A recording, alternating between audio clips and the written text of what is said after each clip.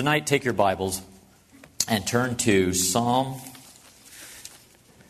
chapter 37. Psalm chapter 37. First of all, Pastor, let me thank you just for your openness and having us come. We had a good time today, lunch. We ate some of your town's barbecue, I guess is what you call it. Barbecue brisket or barbecue beef. It was fabulous. Thank you so much.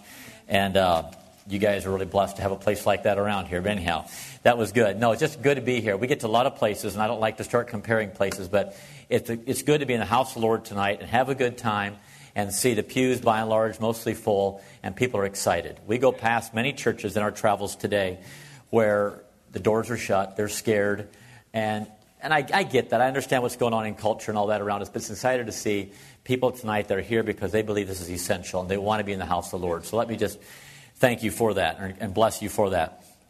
Before I get into God's Word, we get to a lot of places, and I did it last night or this morning when I came into the church, and I looked at your church bulletin. I just have something about church bulletins. I like to see what different churches are up to. So this was a church in Kansas a couple years ago we were at, and in their church bulletin, and it went like this. They were talking about their 50th class reunion that was coming up. And it said, he was a widower and she was a widow. They had known each other for a number of years, being high school classmates and having attended class reunions in the last 20 years without fail. This 50th anniversary of their class, the widower and widow made a foursome with two other couples. They had a wonderful, two other singles, my thing's right. They had a wonderful evening, their spirits were high. Finally, he picked up the courage to ask her, will you marry me?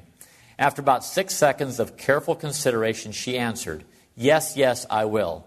The evening ended on a happy note for the widower. But the next morning he was troubled. Did she say yes or did she say no? He couldn't remember, try as he would, he just could not recall. He went over the conversation of the previous evening, but his mind was blank. He remembered asking the question, but for the life of him, he could not recall her response. With fear and trepidation, he picked up the phone and called her. First he explained he couldn't remember as well as he used to, then he reviewed the past evening. As he gained a little more courage, he inquired of her, when I asked if you would marry me, did you say yes or did you say no? Why, you silly man, I said yes, yes, I will, and I meant it with all my heart. The widower was delighted. He felt his heart skip a beat. But then she continued, I'm so glad you called, because for the life of me, I couldn't remember who asked me. Doesn't have anything to do with my message tonight, but it says laughter is good like medicine. I thought maybe we need a little medicine tonight, okay? Psalm 37. Tonight, I just call this a heart message. And I know Pastor said this morning I'm going to be preaching on the family tonight. And I have quite a few different messages on the family. I would say this, and I had to think of this when he was up earlier sharing tonight. A father, good or bad, sets the tone for his family. Or mom, I will say it for that fact. And a pastor sets the tone for his church. A president does for his nation. And it's like that in all areas of leadership. So tonight, if you have anybody under you, what I mean by that, I mean if you have a child, if you have a worker under you, you're a person, a man or woman of influence. And I hope this message tonight, and even if you don't, you probably will someday. I hope this message tonight can encourage you to have your heart right. Most importantly, have your heart right with God. And I'll just call it the heart message. Let's go to Psalm 37. And jump in at verse 23. The steps of a good man are ordered by the Lord, and he delighteth in his way. Though he fall, he shall not be utterly cast down, for the Lord upholdeth him with his hand. I have been young, and now am old. Yet have I not seen the righteous forsaken, nor his seed begging bread. He is ever merciful and lendeth, his seed is blessed. Depart from evil and do good, and dwell forevermore. For the Lord loveth judgment, and forsaketh not his saints. They are preserved forever, but the seed of the wicked shall be cut off. The righteous shall inherit the land and dwell therein forever. The mouth of the righteous speaketh wisdom, and his tongue talketh of judgment. The law of his God is in his heart. None of his steps shall slide. If you have a pen, you might want to take and underline that verse 31. None of his steps shall slide. I like that. That's a Bible promise. Shall we pray? Heavenly Father, I thank you for this chapter in Scripture. I thank you of all you say in the Word about a heart. Each one of us right now wouldn't be sitting here breathing if we didn't have a heart. And I thank you the way you created us, that because of that heart, we can breathe. It sends functions throughout our body in an amazing, amazing way. So God, I thank you. It's such a vital, vital part of our body. And Lord, you are an unbelievable creator. You know everything. You're the Alpha, the Omega, the beginning and end. And tonight, as I try to dive into your word and just talk about the heart a bit, Lord, I pray that we can get some spiritual truth out of this evening. We ask this in your name. Amen. The steps of a good man, none of his steps shall slide. I don't know about you, but I don't want my step to slide. You've probably heard the joke that he's got one foot in the grave and the other foot on a banana peel, all right? That's a sign of somebody really in bad shape. It's probably not a good joke, but anyhow, I thought of that when I thought of this. We don't want any of our steps to slide. How do I mean by that? I want to live a life that is above reproach, a life of integrity, that I never have to worry about covering up my track. Or if I said this to Brother Shepherd, oh, you know what? I better be careful what I say to the next pastor because I didn't quite line up with what I said to him. You know what I'm saying?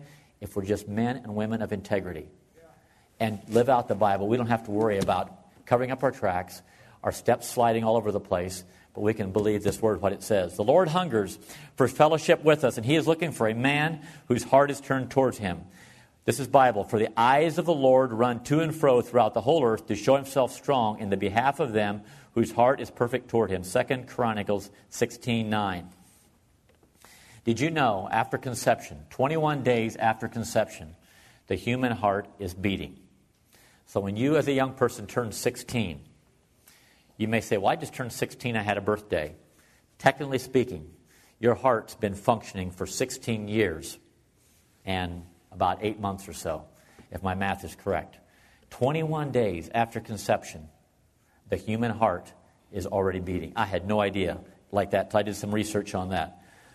Physically, the human heart is an amazing creation of God. The heart is a hard-working marvel that can continue beating automatically even if all its nerves are severed. It beats an average of 75 times per minute, 40 million times per year, 2.5 billion times by the time a person reaches 70. With each beat, the average heart pumps 4 ounces of blood. I did the math. That adds up to about 3,000 gallons of blood per day and over 1 million gallons per year. Amazing. I should have done this ahead of the service, but I'm assuming you got a baptistry back there, right? You know how big it is? How many gallons of water? Anyhow, I could have used that for an illustration. But anyhow, long story short, it pumps an amazing, way more than what that baptistry would hold. That baptistry is probably 500, maybe 1,000 gallon tops. It pumps probably several baptistries of blood. Your heart does every single day. The fruit fly has the shortest heart, 0.22 millimeters. Anybody want to guess what the biggest heart is in any animal God created? Yes, Elijah. The blue whale? I don't think so. Ezekiel. I always get your name mixed up. Who else wants to guess? Somebody else. I think it's the giraffe. It's 2 foot long, and the giraffe's heart, most hearts are kind of built, you've got half here and a half here kind of stuck together. The giraffe's heart is the only animal not like that. That's the way, by and large, most of land animals, most human hearts are. But the giraffe is different. Anybody want to think why is the giraffe's heart different? It's kind of oblong in nature. What's that? Its neck is long.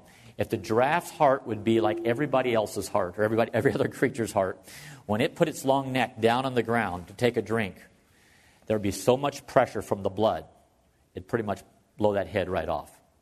So it's got a whole bunch of one-way valves in it. So it won't allow, when its head goes down, it won't allow that to happen. Only God, not evolution. That was only an almighty God that did that. It's amazing. It's amazing. The heart produces enough energy in a 12-hour period to lift a 65-ton rail car in the air. That's a human heart. The heart is an organ that is absolutely necessary for life. Many people die every year because of heart disease. Many people take medication to strengthen their hearts. John Hopkins, medical researcher, discovered it's amazing what the heart can do. Attending church is good for your health. The risk of fatal heart disease, they say this according to Johns Hopkins research, the risk of fatal heart disease is almost twice as high for non-churchgoers than for men who attend once a week or more. Okay? Is there a reason God said don't forsake the assembling? A healthy heart is vital for a full, enjoyable life. True physically, but also true spiritually. Spiritual heart affects the physical heart. Proverbs 17:22. And this is an area I need to work on, so I'm preaching myself. A merry heart doth good like a medicine. Yes. There is so much research out there. It's unbelievable. about the importance of that. In fact, I'm just going to delve into a little bit right now rather than waiting until the end. Merry heart. What does it do? It relaxes the whole body. It boosts the immune system. It triggers the release of endorphins. It protects the heart. It burns calories. If you have an anger problem, it lightens your anger load, I promise you. Helps you live longer. In Norway, they did research on cancer patients, and here's what they found out. If cancer patients were watching comedy or something of humor to get them to laugh, they realized it would extend their lifespan. But here's some research the Mayo Clinic just did. They said, laughter, particular, benefits the immune system by protecting natural killer cells that help fight infection, while lowering both the stress hormone cortisol and the inflammatory marker interleukin-6. Whatever that is, I'm not a nurse. This gentleman over here, he probably knows. Is it John? Is that your name? Yes. He probably knows what that is. Laughter increases the anti-aging hormone. You know, we take a lot of things, especially ladies do, to put on their face to make them look younger. Just laugh more, guys. You all look 10 years younger. Anyhow, whatever. That's just free. You don't have to do that. But anyhow, laughter increases the anti-aging hormone that helps keep us young. Patients with cancer and other terminal issues benefit by laughter and show improved outlook, less pain, and longer survival. And then I came across something this afternoon that Johns Hopkins just put out. And wow, we're going to do something tomorrow on our day off to laugh. Listen to this. Laughter, according to Johns Hopkins, is more important than eating right, exercising, being the right weight, not smoking. Have good humor. I'm thinking, this is what the Bible said. Laughter is good like a medicine. Sing like you're a star. Whistle when you work. Laugh till your eyes water. And till your belly shakes and you gasp for air. That's what Johns Hopkins says, okay? We got a family in the second row here tonight. They're the Craig family. They drove up from, is it South Solon? Is that where you guys are from? Okay. We've known this family for years. They came to one of our services in South Ohio. But one thing I always liked, stopping by at their house, at their folks' place, George and, what's your mom's name? Laura Craig. How can I forget? Sorry. Anyhow, they also graduated from Pensacola, so you might want to connect with them afterward. Anyhow, we go to their house, and when we leave, it happens every time, I walk out to our bus to get in our bus, and my footsteps are just a little lighter. Why is that? Because we just got done laughing a lot. You just laugh a lot. And you all know people like that. You go to their house, and you leave, and it's just like, my troubles don't seem so bad. We just laughed a lot. As Christians, we should have some joy, right? Laugh a bit. The Bible actually encourages it, okay? And medical science today backs it up. So, that's Proverbs 17:22. Proverbs 4:23 says, keep thy heart with all diligence, for out of it are the issues of life. That's right. God is much more concerned about our spiritual hearts than he is our physical hearts. As we begin a journey to study the marks of a godly man, I want you to truly consider tonight of having a heart for God. A heart for God. That should be our first priority. If you desire joyful living and a fruitful life, you might say, why is that? Well, it's always been, I believe, the heart of God to prosper and bless his people. I'm not endorsing prosperity gospel, okay? There is a difference. That's not what I'm saying. But God wants to bless his people. Really, I believe that. As they walk with a heart for him. 1 Samuel 16:7 says, for the Lord seeth, not as man seeth. For man looketh on the outward appearance, but the Lord looketh on the heart. Looketh at the heart. David, it says, David we all say is a man after God's own heart. And I've thought about that. David messed up. He had his problems in life. But it says he's a man after God's own heart. Why him? What qualities does it take for David to be a man after God's own heart? Study it sometime. We'll talk about that a bit. Joshua. Think about this. The promised land had been taken. And actually, I'm just going to go to Joshua right now. Joshua. Pastor, do you ever write your notes down and write the wrong stuff down? You probably never do that. Let's go to Deuteronomy, actually. Deuteronomy. That's not right. I'll find it. Okay, here we go. Joshua chapter 21. Joshua 21, verse 43. Joshua 21:43, and the Lord gave unto Israel all the land which he sware to give unto their fathers, and they possessed it and dwelt therein. And the Lord gave them rest round about according to all that he sware unto their fathers. And there stood not a man of all their enemies before them. The Lord delivered all their enemies into their hand. There failed not aught of any good thing which the Lord had spoken unto the house of Israel. It all came to pass. Chapter 22. Then Joshua called the Reubenites and the Gadites and the half-tribe of Manasseh, and said unto them, Ye have kept all that Moses, the servant of the Lord, commanded you, and have obeyed my voice in all that I commanded you. Ye have not left your brethren these many days unto this day, but have kept the charge of the commandment of the Lord your God. And now the Lord your God hath given rest unto your brethren, as he promised them. Therefore now return ye, and get you unto your tents, and unto the land of your possessions, which Moses the servant of the Lord gave you on the other side of Jordan. But take diligent heed to do the commandment and the law which Moses the servant of the Lord charged you, to love the Lord your God, and to walk in all his ways, and to keep his commandments, and to cleave unto him, and to serve him with all your heart, and with all your soul. That was admonition. You think about this. The promised land had been conquered. The 2.5 tribes had faithfully fought for more than 7 long years. They had left their loved ones on the other side of Jordan to go and fight the Canaanites. They endured hardship and loneliness. Now, as promised, they could go home. Joshua, their commander, was blessing them. But in verse 5, the heart he's talking about, that refers to the inner man. In Hebrew, that means label, or the word is label. It's often compounded with the soul, the total inner man of one. The people had faithfully followed all the military commandments, and great victories had been won. Enemies had been defeated. Now Joshua shares some basic steps to these tribes about being faithful as they return to their families. If we're going to have a heart for God, we need to take heed to the 5 principles that Joshua shared with the people. You might be saying, well, what are the 5 principles? Principle number 1, love the Lord. And 250 times in the Old Testament it says to love the Lord your God. 250 or a little more than that. This is the commitment of our affections. 1 John 2:15 says, love not the world. Colossians 3:2, set not your affections on things here on the earth, but on things above. What we focus on is what we come to love. I heard a saying as a young man, heard a man share, he says, where you go determines who you meet. Who you meet determines how you think. How you think determines what you do, and what you do determines who you become. So what is your heart bent toward? What kind of a people are you associating with? Are you associating with people that build you up or tear you down? And especially young people, let me just speak to you right now for a second. The rest can listen in for free. Young people, if you're not married, be very careful who your friends are. Because that's very true what I just said. I've seen it over and over again. My pastor back in Iowa says, show me your friends and I'll show you your future. But where you go, my pastor, his wife and I, we were just talking today about Bible college. And I'm not saying Bible college is bad. Don't get me wrong. But just because, young lady or young man, you go and meet another person at Bible college, you may think he's Miss Prince Charming or Mr. Prince Charming, or a guy may think she's the greatest thing that came along. Make sure you know their true character. Make sure you really know. Do they really have a heart for God? Are they putting on a show or putting on a front?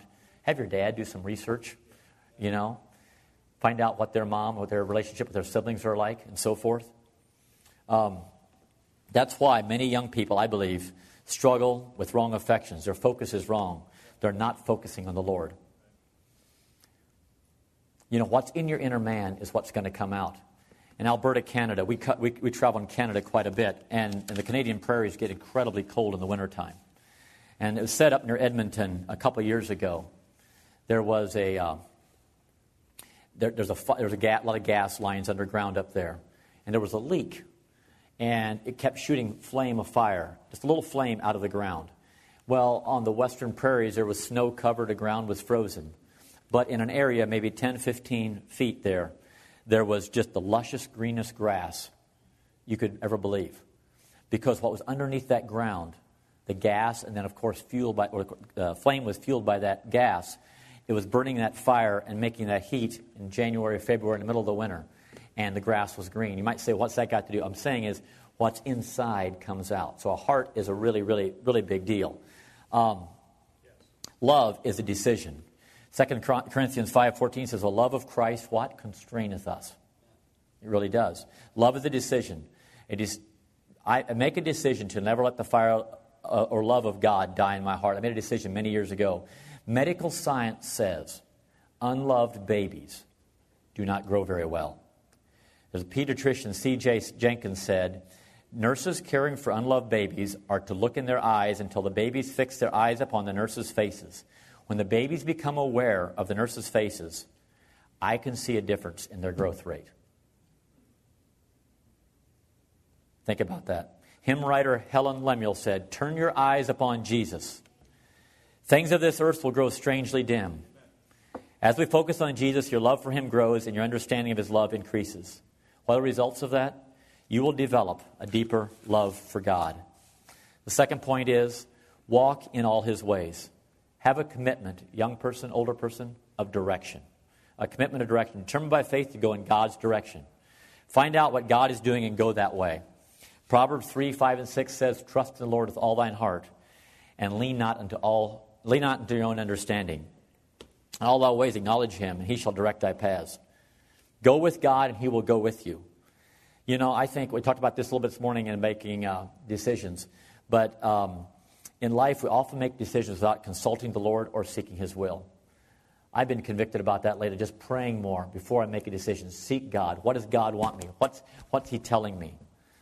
I think of Enoch in the Bible in Genesis 5:22. It says he walked with God. How many years? Over 300 years. Enoch walked with God. Psalm 119, 105 says, "Thy word is a lamp unto my feet and a light unto my path." Keep his commandments. Number 3, this is a step of submission. The greatest struggle we face does not come from this world or Satan's attacks, but it comes from our own flesh. Philippians 4:13 says, "I can do all things through Christ, which strengtheneth me." Henry Ford said, "Think you can or think you can't. Either way, you'll be right." The Bible says a man thinks in his heart, so is he, right? Keeping his commandments, talking about God's commandments, is not grievous, but victorious as we obey him through his power. Each day the choice is given to you and to me. My way, disobedience, or God's way, obedience. I have never done this, but I just feel led to do this. I'm going to have Allison come up here tonight. Can you come up here, Allison? Allison just turned 26. I don't very often give my children's age away.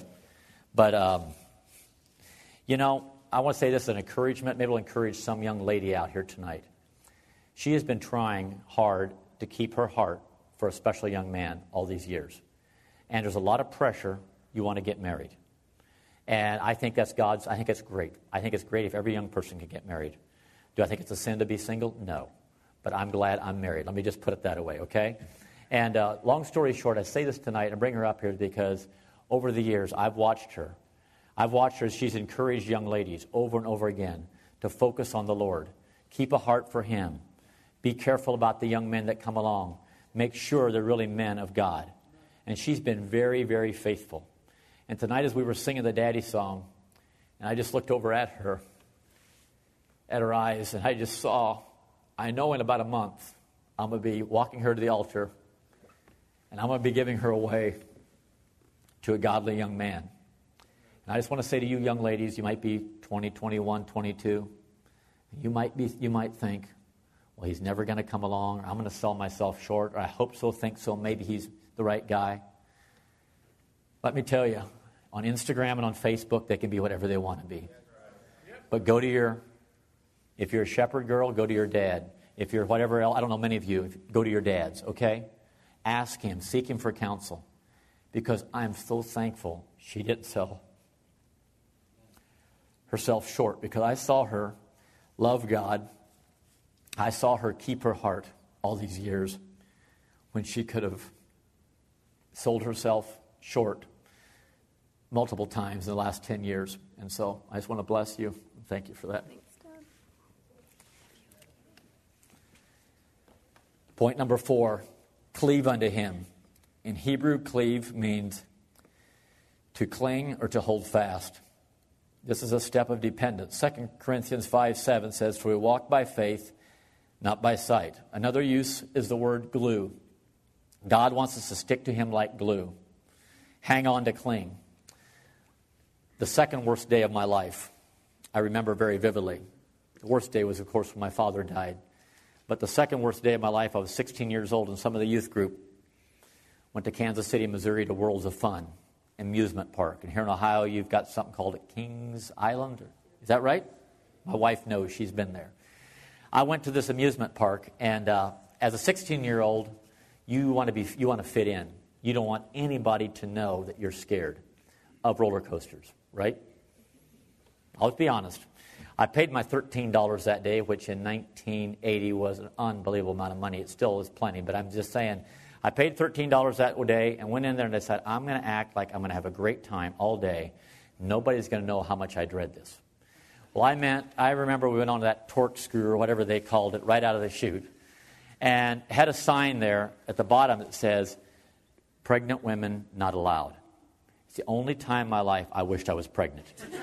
It said, pregnant women not allowed. And I looked to my side, and there's a pregnant lady about 8 months. She's sitting on a park bench while her children and husband go up there. And I thought, ma'am, if I could just be you for about a minute or two. But anyhow, I jumped on there, and I went on that thing. And then I went through a bunch all day long. I did that kind of thing. Dreaded it. The day crawled by, 10 o'clock, 10:30, 11 o'clock. Everybody's having a good time, but I just didn't want to be left out. Anyhow, I'm getting a little carried away. But what am I saying? I hung on to that roller coaster. My knuckles were white. I hung on like glue. Well, that's what it's talking about. Cleave unto God. Cleave to Him. Have a heart that's wanting to be after Him for all it's worth. And that's probably not even a good comparison, but that's just what came to me. Are we cleaving to God? Are we living totally dependent upon Him? The fifth point is serve Him. Joshua 22, verse 5. To serve Him with all my heart, with all your soul. And Joshua 24:15, which of course many of you have got on your walls. As for me and my house, we will serve the Lord. That's what Joshua said. It's a test of our priorities. The challenge is to serve, labor, minister with our entire beings. For we all have the same amount of time. We really do. We all have 24 hours in a day. Everybody is equal. We all have the same amount of time. We all face a test of priorities. Serving God is not a position we fill, but a priority we follow. Look for opportunities to serve. See yourself as a servant and His minister to encourage others regardless of your vocation. You don't have to be pastor, shepherd, and get behind this pulpit every Sunday to have a ministry. If you don't have a ministry right now, start asking the Lord to show you how you can have one. And if you still don't know, go to pastor, and I promise you he can find something for you. I have a friend in Georgia, Dwayne Swanson. He's about 45 years, has 9 or 10 children, has a lawn care business. And he bought a real expensive headset a couple years ago. And I don't know how it works, but it works. It's an expensive headset to keep the noise out. He's got a mouthpiece here. And during the day, his ministry is to call about 10 people every day to encourage them in their walk with the Lord. 10 men and young men. One or two of my sons have been encouraged as a result of his ministry. He calls over 400 people a month, 400 to 500. I'm not sure what it is. But he does that from his lawnmower. That's his ministry. Just encourage him to spur on, to press on. God will show you what you want. I would say if you want to know where your heart really is, this is a simple test I heard a pastor say in a message years ago. And I just pulled it out a couple days ago. What do you think about? What do you spend your time thinking about? Or what are your last thoughts before you go to bed at night? So I started last night, a couple nights ago I actually started this. I went to bed and I laid there. And I just started thinking about God. How good God is. What has He done for me? The Bible says, as a man thinketh in his heart, and so is he. And I was thinking, it wasn't very long, because my time from my head going on the pillow till I go to sleep is incredibly short. I'm one of these few blessed people that sleep comes anywhere, anytime, no problem, okay? But those 1 or 2 or 3 minutes, I'm trying to focus on thinking about God. Not about the farm, not about our next ministry date or anything like that. Lord, what have you done for me? It's just something I'm trying to make a habit of. But what do you think about when you're driving down the road? Are we thinking about